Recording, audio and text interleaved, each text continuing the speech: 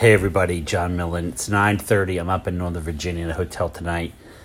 I had an interesting thing today that happened when I went out to eat. I went to a Longhorn Steakhouse for dinner, sitting at the bar because I'm traveling alone.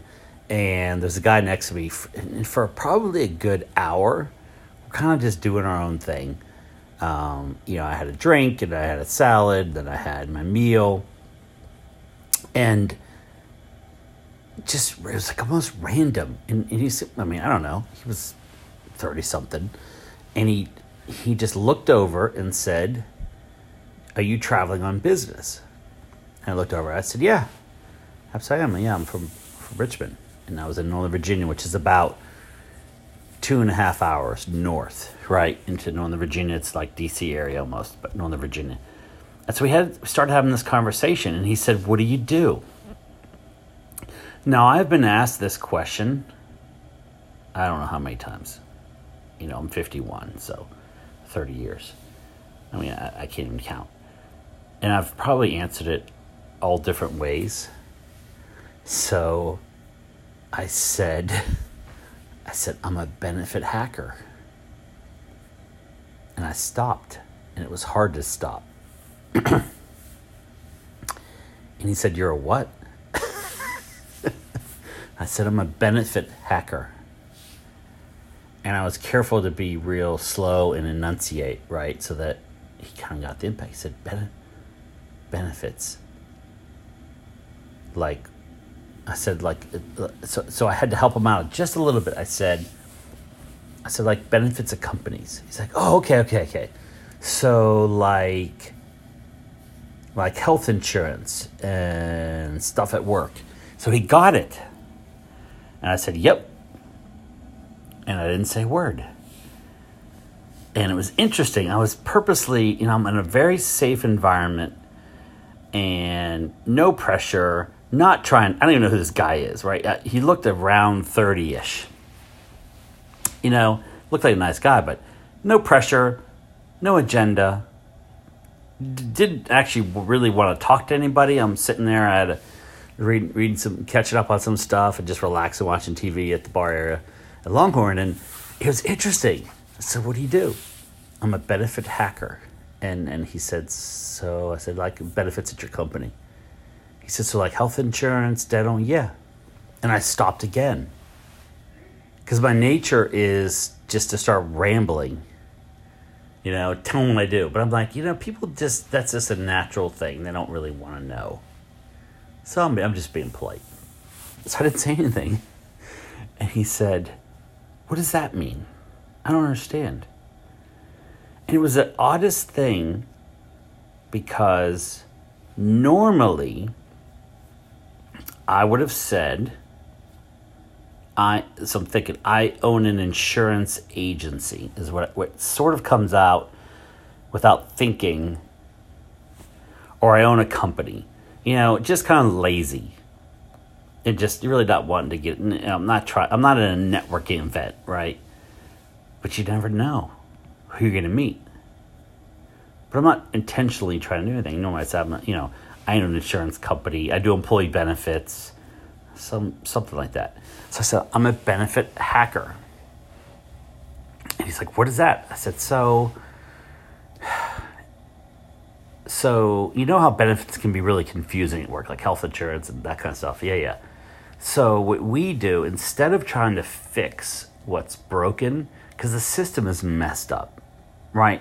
The cost is going up, the coverage is going down. No one knows what's going on. So instead of trying to fix what's broken, what we do is we replace what's broken with something better. And that's kind of the line, the framing that I've been focusing on saying. And I picked this up from Russell Brunson in his book. He says, you're not trying to fix what's broken. You're trying to replace what's broken with something better, something different. And in our industry, in employee benefits, if that was working, just fixing what's broken was working, then I would have no place. Our company would have no mission. We'd have no customers. We'd have no work to do.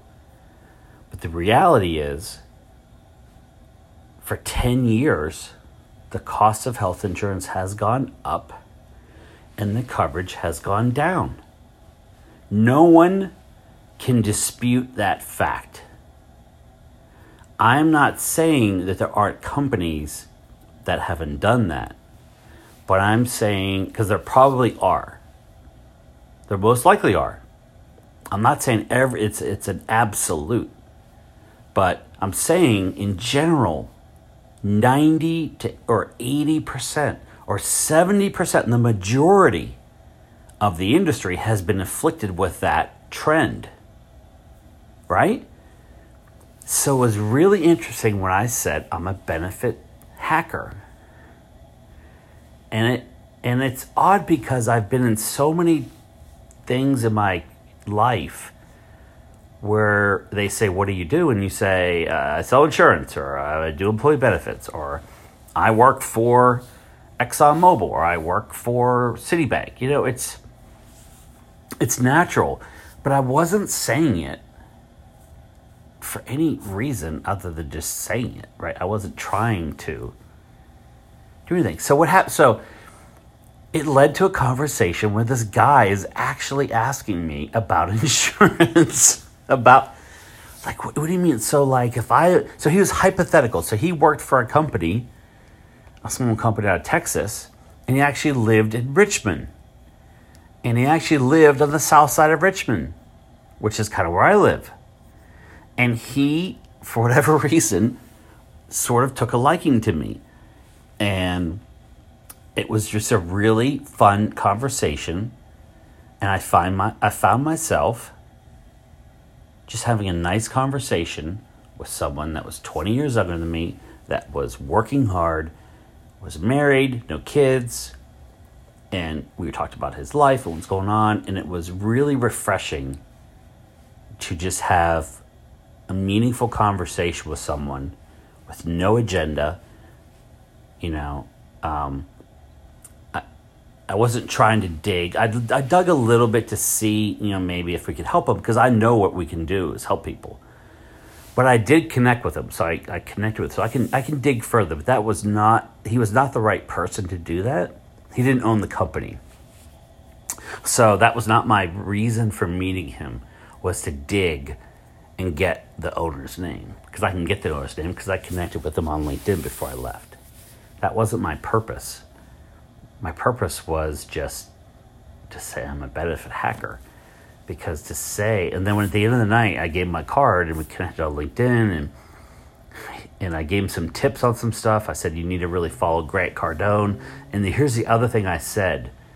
And it just kind of on the spot, so I want to say it, so I do it again. Normally, he was saying stuff, and I said, wow, he could really benefit from learning from Grant Cardone, Russell Brunson, but those are people I am learning from now, right? Those are my mentors. So I don't know if he's in the right place, but he was saying words that led me to think, wow, Grant Cardone could be a great mentor for him. And I'm going to just introduce him. I said, have you heard of Grant Cardone? He's like, no. And normally I would have said, yeah, you should really look him up. Yeah, you should. You know, you throw it out. They don't have any paper. They don't have any pen. Their phone's not out. They're not going to remember that tomorrow. Right? It's gone. Probably. It's gone. I said, how do you like to get your information? Then I realized that's a stupid question. I said, what platform do you get most of your information on? Are you like on Instagram a lot, Twitter, LinkedIn, Facebook? And he said, Facebook. I said, cool. Pull out your phone. So he pulled his phone out of his pocket. I said, type in Grant Cardone. He typed him in, and there was the follow button.